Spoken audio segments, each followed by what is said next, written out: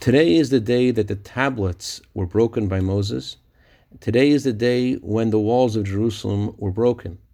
And today is the day that we need to resolve to break a wall. Good morning.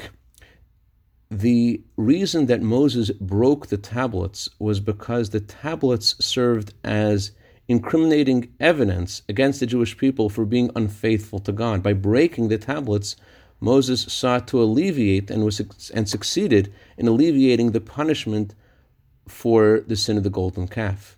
His love for the Jewish people caused him to do something unconventional. In a similar way, the Talmud says that a certain sage, Rabbi Yehuda bar Ilai, would dance at weddings in a super rational way, in a way that other sages questioned, and yet that conduct brought about a unique blessing from God in a similar way that Moses received a unique blessing from God, Yasher Koyach.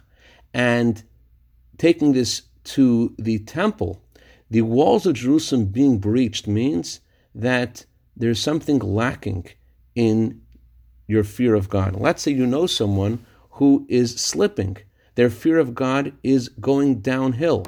And your conventional approach, talking from your heart, doesn't work. So instead of giving up, the Torah teaches us that we need sometimes to not go through a door, but to break a wall, to reach out to someone in an unconventional way to help them, and not be satisfied by just using regular conventional ways of helping someone, especially if they're in a state where their walls are breached, their walls of Jerusalem, their walls of protection of their inner integrity, their sense of fear of heaven. I'd like to dedicate our minute of Torah today to David and Yael Issachar and honor their brand new baby girl soldier in the army of Hashem. May she grow to Torah, Chuppah, U'Ma'asim Tovim.